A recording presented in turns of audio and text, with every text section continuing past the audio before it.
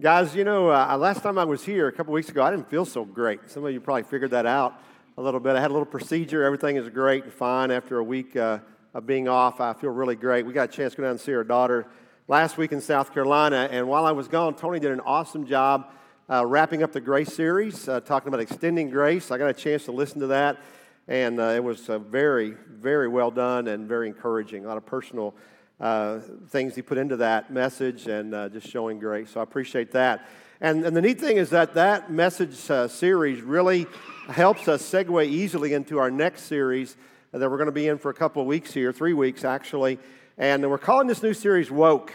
And, we always use that word. We don't use the word very often at all, but it's kind of a verb. I woke up this morning. All of us obviously did. But you probably know that the word is also oftentimes used as an adjective as well. Maybe you don't know that, but it is, and it means to be with it, to be aware of something that's going on. So in our modern use of the word today, it's an encouragement to be aware of certain social issues, specifically about race. And I'll be honest with you up front, I was a little bit reluctant about even use of the word for the topic of the title of the series, but because it has some negative connotation. Obviously, it's out there somewhere. But we're going to use it in a positive way to help us be aware of the issue of racism in our world today. And if you don't know that, racism is a big issue. And it's a concern for us in our country, or it should be, and it's a concern for God as well, as we're going to see from His Word. It's a concern for several reasons. One of the reasons is that it's a big distraction from the gospel. In fact, it stands in opposition to the gospel. And that's why we're going to spend about 3 weeks talking about that. And so we want to be woke up in our awareness to the danger and the damage of racism in our world today. And we want to guard against it in our church, against it in our community, and we want to guard against it in our own individual lives. Because I'm going to be honest up front and tell you that all of us probably have some issues about this. All of us bring some baggage with us from our families, our past, our experiences, our environment, our own hearts. And it's going to be a time that we're going to need to search ourselves and talk about that. And there's the word comes up a lot today. There's a lot of discussion today as to whether certain people are racist. We're not going to go there, which is not going to be a political thing at all. And in fact, we're going to talk about it more personal a little bit. There's also discussion today as to whether racism even exists in our world.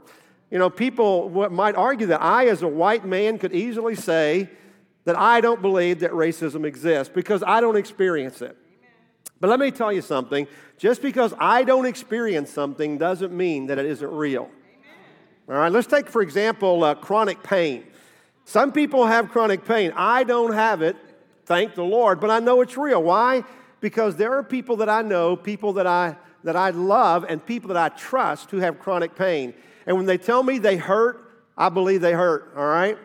And I would say something similar about racism. How do I know it exists? Because people I know, people that I love, and people that I trust tell me that it is real. And so those of us who don't experience that need to wake up and realize that other people do. And those who do experience it need understanding and love and acceptance and grace and possible some relief if we can give it. And so that's why I think it's important that we talk a little bit about this, even though I've never really preached on this subject specifically. So in case you don't know about it, in our world, it's out there. If you don't watch the news, you know that our world's in a deepening racial crisis of division and violence. Black on white, but also white on black and back and forth, but other fronts as well. For example, on August the 3rd, 2019, this year, a mass shooting occurred in a Walmart in El Paso. A gunman walked in and killed 22 people and injured 24 others. The FBI is investigating that, trying to figure out and looking at it as an act of domestic terrorism and a possible hate crime, as the shooter admitted to targeting and even traveling 650 miles to specifically attack people from Mexico. Now that is racism. That is terrorism and racism as well. And it was another incident of what many people call America's original sin, racism, the attack on people who are different from us. Early in our country's history, as we are now, this country, our attack on Native Americans, our attack on African Americans, Latinos, and during certain periods and eras of our history, other nationalities as well. You know, I was just thinking, and some of you will remember this and some of you don't, but back in the 70s, people told Polish jokes, Polak jokes, right? And we heard that all the time, and many of us probably told those jokes, and we're very insensitive. But our countries, as a culture, has also made fun of Jewish folks, of Italian people, of Irish, all nationalities. So as much as I hate to admit it, we have a sinful history in this area. All of us do. And as a white man, I can say that, I can acknowledge that, acknowledge my own struggles, my own weaknesses, my failures, and my guilt in this as well. Our country knows about this. In fact, it's not so recent as well. 400 years ago, in August, the first slaves were brought from Africa to Virginia. And you know what's the most unfortunate thing about that, as bad as that is? Unfortunately, the church has even been complicit in the past, specifically defending slavery. That is our national shame. And as a country, we need to repent of that. We need to acknowledge that, repent of that, and try to move forward in that. But we're not going to talk specifically about culture. We're going to talk about what the Bible says about race, about racism, and about civility. And today we're going to talk about specifically what the Bible says about race. And we're going to look at 5 things that the Bible teaches us about race and try to understand how we got here and how we ought to be thinking. The first thing that we have to acknowledge is that all of us are created by the same God. We are all created by the same God. Genesis 1 has the account of all creation, and it ends in God's greatest creation of mankind. If you probably know the story, in 5 days, God created everything, our earth and all the animals and everything on it. And then on the 6th day, He created man, His masterpiece creation. Here's what it says in Genesis 1. Then God said, let us make mankind in our image and our likeness, so that they may rule over the fish in the sea and the birds in the sky, over the livestock and all the wild animals, and over all the creatures that move along the ground. So God created mankind in His own image. In the image of God, He created them. Male and female, He created them. God created the human race. Can I just say that again, that God created the human race? Not many human races, one human race. He did not create different colored Adam and Eves. He made one couple. There are many ethnicities, but there's only one race. There's only one human race. And God created that. This is how the Bible puts it in Acts chapter 17. From one man He made all the nations, that they should inhabit the whole earth. And He marked out their appointed times in history and the boundaries of their lands. That God had a plan for all of this. God had a plan that there would be Europe and all the continents and all the nations and different kinds of people. He had a plan to populate this earth with a lot of different people. But it began with one set of parents to do it. One set of parents. And in a few moments, we're going to kind of see how that works out and why we have what we call different races today. But remember, there's only one human race. And all human life comes from God. All human life is equal. It's different from animal life. We understand that we as human beings are different. Now, I know you love your animal, and you know how I feel about animals probably, but I'm sure you love your animal, whatever it is, cat, dog, parrot, whatever it is. That's great. And I'm sure they are super intelligent, but they're not human. Unfortunately, they're not human, all right? Because God made us different. We're different from animals. I read the other day about the first ape that was given human rights. And I just said, that's ridiculous. Care for this animal, but it's not a human that doesn't get human rights. Humans are different in many ways than animals, but primarily because we were not just made by God, we were made in the image of God. All of us made in the image of God. God put something of Himself into us, not just consciousness, not just the ability to think and speak and reason and develop things, but something eternal. He put a soul in every one of us. Every one of us have the soul that makes us in the image of God. And our soul allows us to do what only humans can do. And that is to have a relationship with the living God. He made us all for that purpose, and He made us all equally, all creation. The second thing is that we're all equally loved by God. Equally loved by God, every one of us. Romans chapter 2, for God does not show favoritism. Galatians chapter 3, so in Christ Jesus you are all children of God through faith. For all of you who were baptized into Christ have clothed yourself with Christ. There is neither Jew nor Gentile, neither slave nor free, nor is there male or female, for you are all one in Christ Jesus. You know what? We see differences in people, don't we? But God sees us all equally, and God loves us all evenly.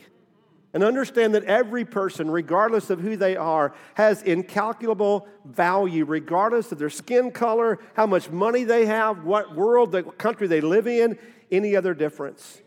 That God made us and God gave us our value, and He calls us to come to Him, and He even gave us away, Jesus, to be able to do that because all of us are imperfect.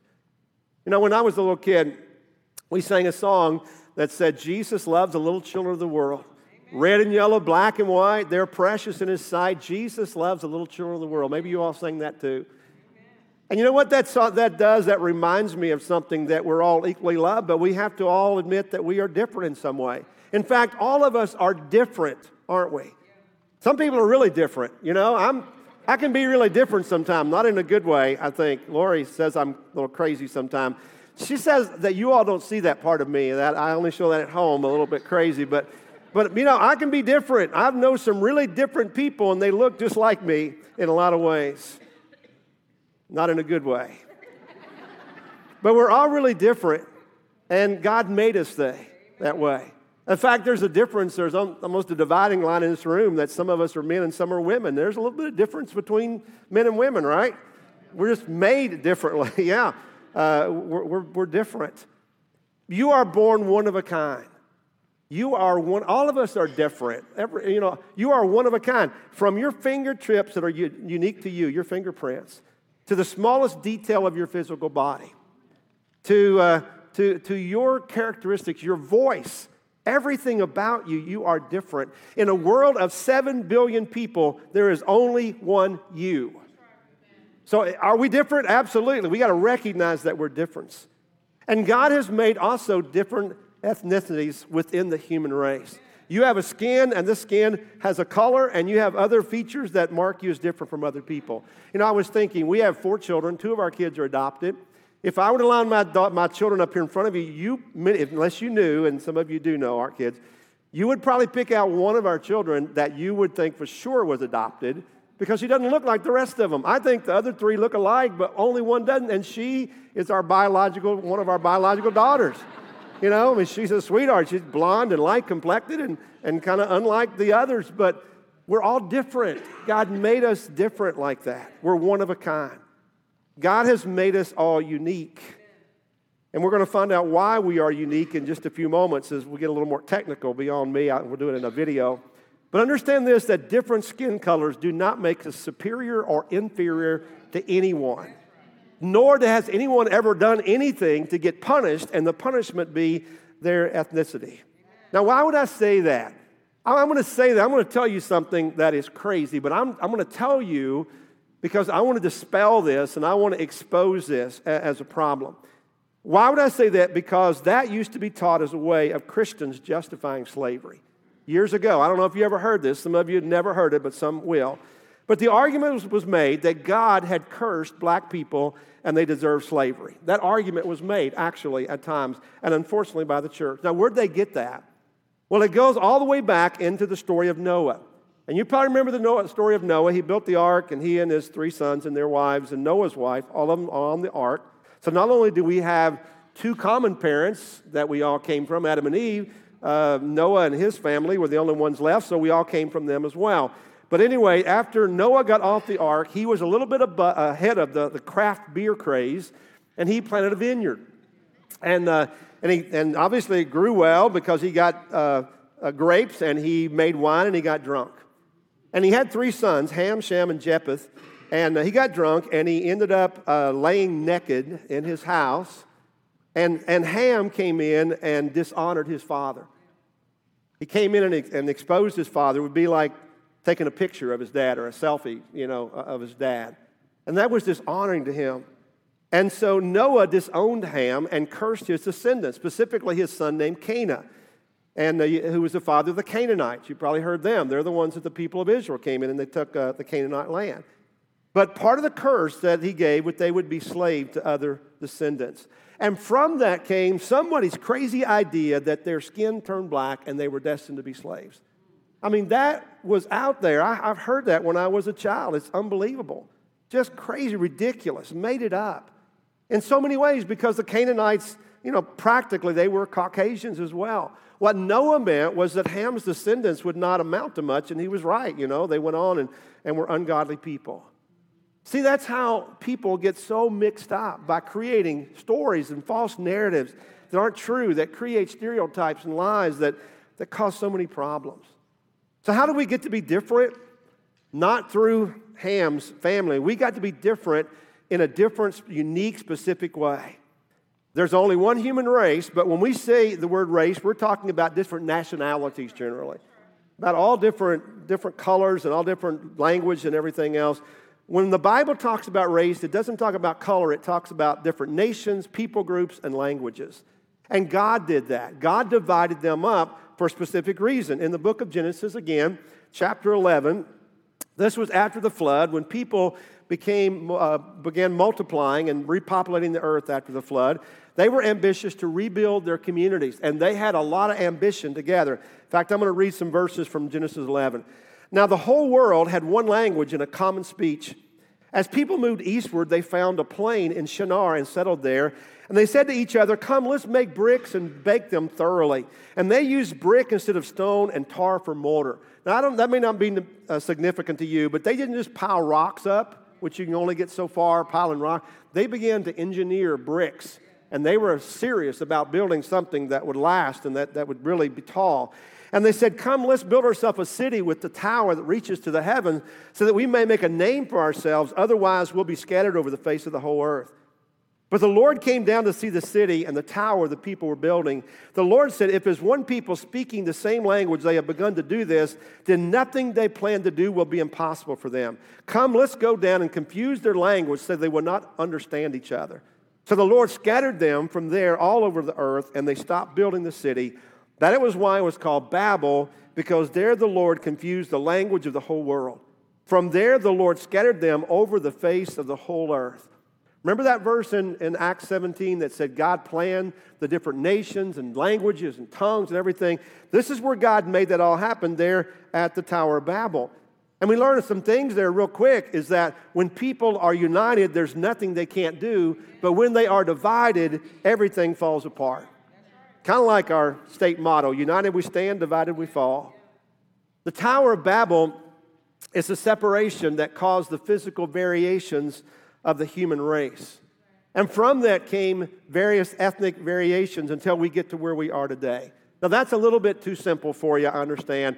But here's a short video from a ministry called Answers in Genesis that I thought was really helpful to understand that and to summarize it. So let's watch this video. I hear this one a lot. How can there be so many races in the world if we are all descendants of Adam and Eve? Well, check this out. First off, let's talk about the word race. Sometimes when people use the word, they mean supposed races of people who have evolved at different times, rates, and in different locations. That's not true. Of course, the word race is also a term we use to distinguish between groups with different physical traits, namely skin color. But are there really different races? Take a gander at Acts 17:26, where it is written that God, from one man, made every nation of men. It's clear then that the Bible teaches that there is one race, the human race. The Bible is also clear that all people on the earth are descendants of Adam and Eve who were created by God. Check Genesis 1:26 through 28. Easy enough. God created two people in his image, male and female, and told them to increase in number. So, Adam and Eve are mom and dad of the human race. Then, their children had children, and those children had children, and so on and so forth for many generations until, according to Genesis 6:9, the world's population was reduced to 8 people who were protected inside an ark during a global flood. And those 8 people later walked off the ark, and according to Genesis 9:19, from them came the people who were scattered over the earth. Oh, wait a second. What do I mean scattered? Well, jump over to Genesis 11 and let's talk about an event known as the Tower of Babel. Basically, because of the sinful actions of the descendants of Noah, the Lord confused their language and scattered them from there over all the earth. That's pretty clear and concise. Okay, so we've got lots of people who are descendants of the 8 folks who came off the ark, and now they have been scattered all over the earth. That explains that we are still one race and that different groups of people ended up in different locations. But how do we get a bunch of different colored people if we are all one race? Well, follow along. This, of course, is a simplified explanation, but the basic principles are true. We all have a pigment in our bodies called melanin, which, depending on different variables, produces different shades of the one main skin color we all possess. Several genes control the amount of melanin produced and thus the variability in the skin shade. In fact, it's easy for one couple to produce a wide range of skin shade variability in just one generation, as we'll see in just a moment. Time for a quick genetics lesson. DNA is the molecule of heredity that is passed from parents to children. A child inherits 23 chromosomes from each parent. Each chromosome pair contains hundreds of genes, which regulate the physical development of the child. However, to illustrate basic genetic principles pertaining to the topic, we'll just talk about two genes, the genes that control the production of melanin. So, let capital A and capital B symbolize versions of the gene that code for large amounts of melanin, while little a and little b code for small amounts. Got it? Easy. Check this out. Take a look at the upper left. Let's say Dad contributes capital A, capital B genes, and Mom contributes capital A, capital B genes as well. Together, they will produce a child with capital A, capital A, capital B, and capital B. This is a kid with a lot of melanin, and thus he will have very dark skin. Easy to see. Here's the bigger point, though. Let's say Dad contributes capital A, capital B, and Mom contributes little a and little b. Well, the child's skin will be middle brown shade, the combination of capital A, little a, and capital B, little b, which, by the way, represents a majority of the world's population. Not only that, but if each parent is capital A, capital B, little b, the combinations that could be produced in their children could result in a very wide range of skin shades in just one generation. So, since Adam and Eve were the first people ever, it makes sense to conclude that God placed in them a combination of genes that could produce all different shades of skin we see. Those same combinations would be present in Noah and the 7 other people who boarded the ark. And because God dispersed people at the Tower of Babel, he dispersed the population, thereby isolating gene pools in the different people groups. Over time, different cultures formed in different locations with certain features like skin shade becoming predominant. And here we are today. And since we all go back to Noah and his family, it makes sense that we are all different shades of brown. One race, multiple people groups, just like the Bible teaches. Simplified for sure, but enough said. There you go. And I'm sure you got all of that. Could repeat that back, all right? Again, it's a summary.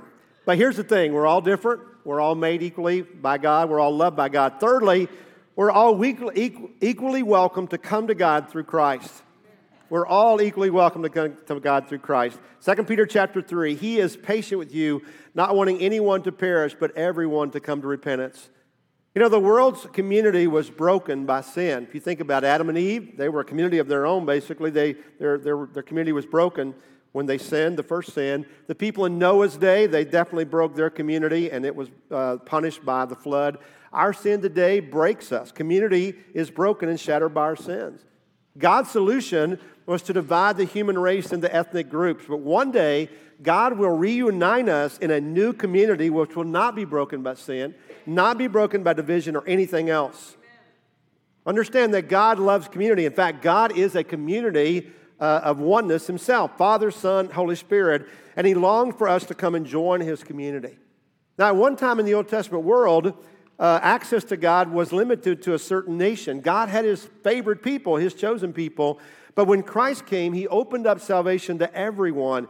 And when we put on Jesus Christ, we lose all of our differences. They're all hidden in him. Here's what it says in Galatians chapter 3. So in Christ Jesus, you are all children of God through faith. For all of you who were baptized into Christ have clothed yourself with Christ. There is neither Jew nor Gentile, neither slave nor free, nor is there male and female, for you are all one in Christ Jesus. And so as Christians, we ought to be seeing Christ in each other instead of what's on the outside. Instead of our differences, we see what we all have in common. And our diversity should make us glorify God who could be so creative and make us so different but so similar in Jesus Christ. That's what we have to view and understand. The fourth thing I want you to know is that all nations will be equally celebrated in heaven. All nations. Here's the vision that's given in Revelation chapter 7. I looked, and there before me was a great multitude that no one could count, from every nation, tribe, people, and language, standing before the throne and before the Lamb. They were wearing white robes and were holding palm branches in their hands. And they cried out in a loud voice, "Salvation belongs to our God who sits on the throne and to the Lamb." When we get to heaven, we're going to be praising God all the time. And the last thing we're going to recognize is who might look different from us. We are not going to recognize those things. We will not see color or any other differences in heaven, because anything and everything that separates us here will be dissolved in the light of God's glory and grace. It'll all be gone. And that's the community God longs to exist. Author John Ortberg writes that the Jewish word shalom describes this vision. Now, I always thought shalom just meant peace. I understood that. And shalom is often used as a greeting or even a farewell, and it's understood to mean peace or prosperity. But the real meaning is deeper than that. The meaning is not just peace to you. The real meaning is peace among us. And the meaning that he suggests is the webbing together of God, humans, and all creation in justice, fulfillment, and delight. In other words, everything comes together in God, in our community, among people, in hearts. Peace reigns. When we all act in concert, justice will break out. Peace will reign. Wholeness is created in relationship, and love will overflow. That's what heaven's going to be like. And when people of different races join their hands and honor each other and decide and commit to be enriched by their differences and you are united in the common humanity that we all share, that's when it's beautiful. That's when harmony is made. I was thinking old Paul McCartney said it well, ebony and ivory living together in perfect harmony, right? On my keyboard, why can't we do it in life? Why can't we do it in real life? Why can't we all just live in this shalom, this peace? And I don't know about you, but I want to be a part of that community. I want to live in shalom. I want to live in that kind of harmony with people. Well, the last point I want to share is that the Bible calls us to love the world like Jesus does. The Bible calls us to love this world with the heart of God like Jesus does. Jesus said this in John 15, "This is my commandment, that you love one another as I have loved you." Did you notice that there are no qualifiers or no exceptions? There are no people that we love more than others or less than others. Jesus taught us to pray that your kingdom would come, that your will would be done on earth as it is in heaven. So if we are wanting that kingdom, we're wanting to be a part of that kingdom, we ought to be trying to make that kingdom happen here. And that's only going to happen when we are intentionally seeking to do so. When we intentionally examine our hearts and minds and we reach out to build relationships with people that we may be different from, and we build bridges with people. And then we show the love, the grace, and acceptance that we have received from God, and we show that to other people. No matter how different two people are, they will never be as different as we are from God. Never be. And yet God bridged that gap, and He brought us to Him. And I want this church to be a place that we have that kind of acceptance and that kind of love. So, several years ago, I had this vision of starting a multi-ethnic service. And it was going to be different, specifically designed for all different kinds of people. And it would not just be like, a worship service that we have. But, starting a new service is difficult. It's challenging. A lot of challenges there. So that didn't happen. But, what I'm more excited to see is that today our regular services are much more diverse than they ever were back then. And I say absolutely. Absolutely. And I would love to see more and more. I would love to see us reflect more the makeup of our community. I would love for this to be a place where we are more diverse even than our community is. And that would be a little bit of heaven coming down here. Martin Luther King said that it's one of our nation's tragedies that Sunday morning is one of the most segregated hours in America. And that really is true, And I understand there's different styles and everything, and we're all going to gravitate different places. That's okay. But I think it's the heart of it. It's the attitude more than anything else. Heaven will not be segregated. And neither should Sunday morning. My friend Bug, it reminds me of that quite often. And neither should Sunday morning. Let's help make the kingdom come and God's will be done. Let's do that here on the earth to the best of our ability. By reaching out to our brothers and sisters in Christ who may be different than us. And focus on the oneness and the things we have in common. It's one thing I love about unity in the community. And when we all come together and we just worship together and our different unique styles come into play and we just rejoice and we celebrate our differences and our similarities. But you know what? Maybe even more importantly than that is that let's reach out to those who may not know Christ. And maybe even people who are different from us who don't know Christ to show them that not only does Christ accept them, but we love them and we want them to be a part of His family as well. They understand the love of Jesus Christ. Guys, you know what? I think we can all do better to bridge our differences with each other. I know that I can as well. Next week, we're going to look closer at racism, why that is such a sin, and how we can overcome it and all of our own prejudices. Could be a great growing experience for some of us, regardless of what our background is. Right now, we're going to go to a time of communion, and what I love about this time is that it reminds us that we are so different from God, that we are truly flawed compared to Him, but that God was the one who took the initiative to reach out to us, to bridge the gap, to bring us to the Father, and He did that through Jesus, who gives us reconciliation.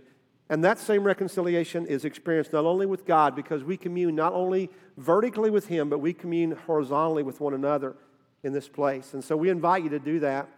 And I would say that if there's someone here who's different from you, and I'm not even talking about on the outside, I'm talking about your heart, someone that maybe you have a broken relationship with, someone that you need to reconcile with. The Bible speaks about that as well, about our brothers and sisters, people that are look just like us. We can all have differences, that we come together around the table and we forgive and we love and we accept with the same kind of grace that we've experienced from God. If you're here this morning and you're a believer in Christ, we invite you to share with us through the communion. We just encourage you just to come forward in just a few moments. We'll come up these side aisles and come to the table and then circle back in. And let this be a time of response for us to get up and do something to say, we're going to move on this. This is an issue that we need to address, but it all comes down personally to our relationship with Christ. And let's address that right now as we come to the table. Let's pray together. Heavenly Father, we thank you for this day. God, I pray that my words have been pleasing to you, not perfect words and not said perfectly in any way, but Father, words of acknowledgement, words of understanding, Father, words of hope and healing. I pray that, God, we would begin to heal our hearts. Lord, if there are any areas in our life that we need to open up and be forgiven for, and I would say all of us would acknowledge that God, these moments would be the time that we would do that we would just open our hearts. God, we would invite you in to address our prejudices, to address our attitudes. Father, maybe there's past experiences that one has had that has created some of these stereotypes or some of the even bitterness or hatred towards someone who's different. God, I pray you would be working your power, your will to address those things. And God, on every side of the aisle, that would be true. That, Lord, you would break down any barrier, anything that God would divide us. And Lord, just bring us to you, Lord. And God, help us to celebrate the greatest outreach of two different groups that ever existed. And that was when you sent your son Jesus to this earth to die for us. That, Lord, you bridged an incredible gap that no one could imagine that you would bridge, but you did it through Jesus. And Lord, now as we take this communion, may we celebrate that. May we rejoice in that, Lord. Help us heal, help us grow. I pray in Jesus' name, amen.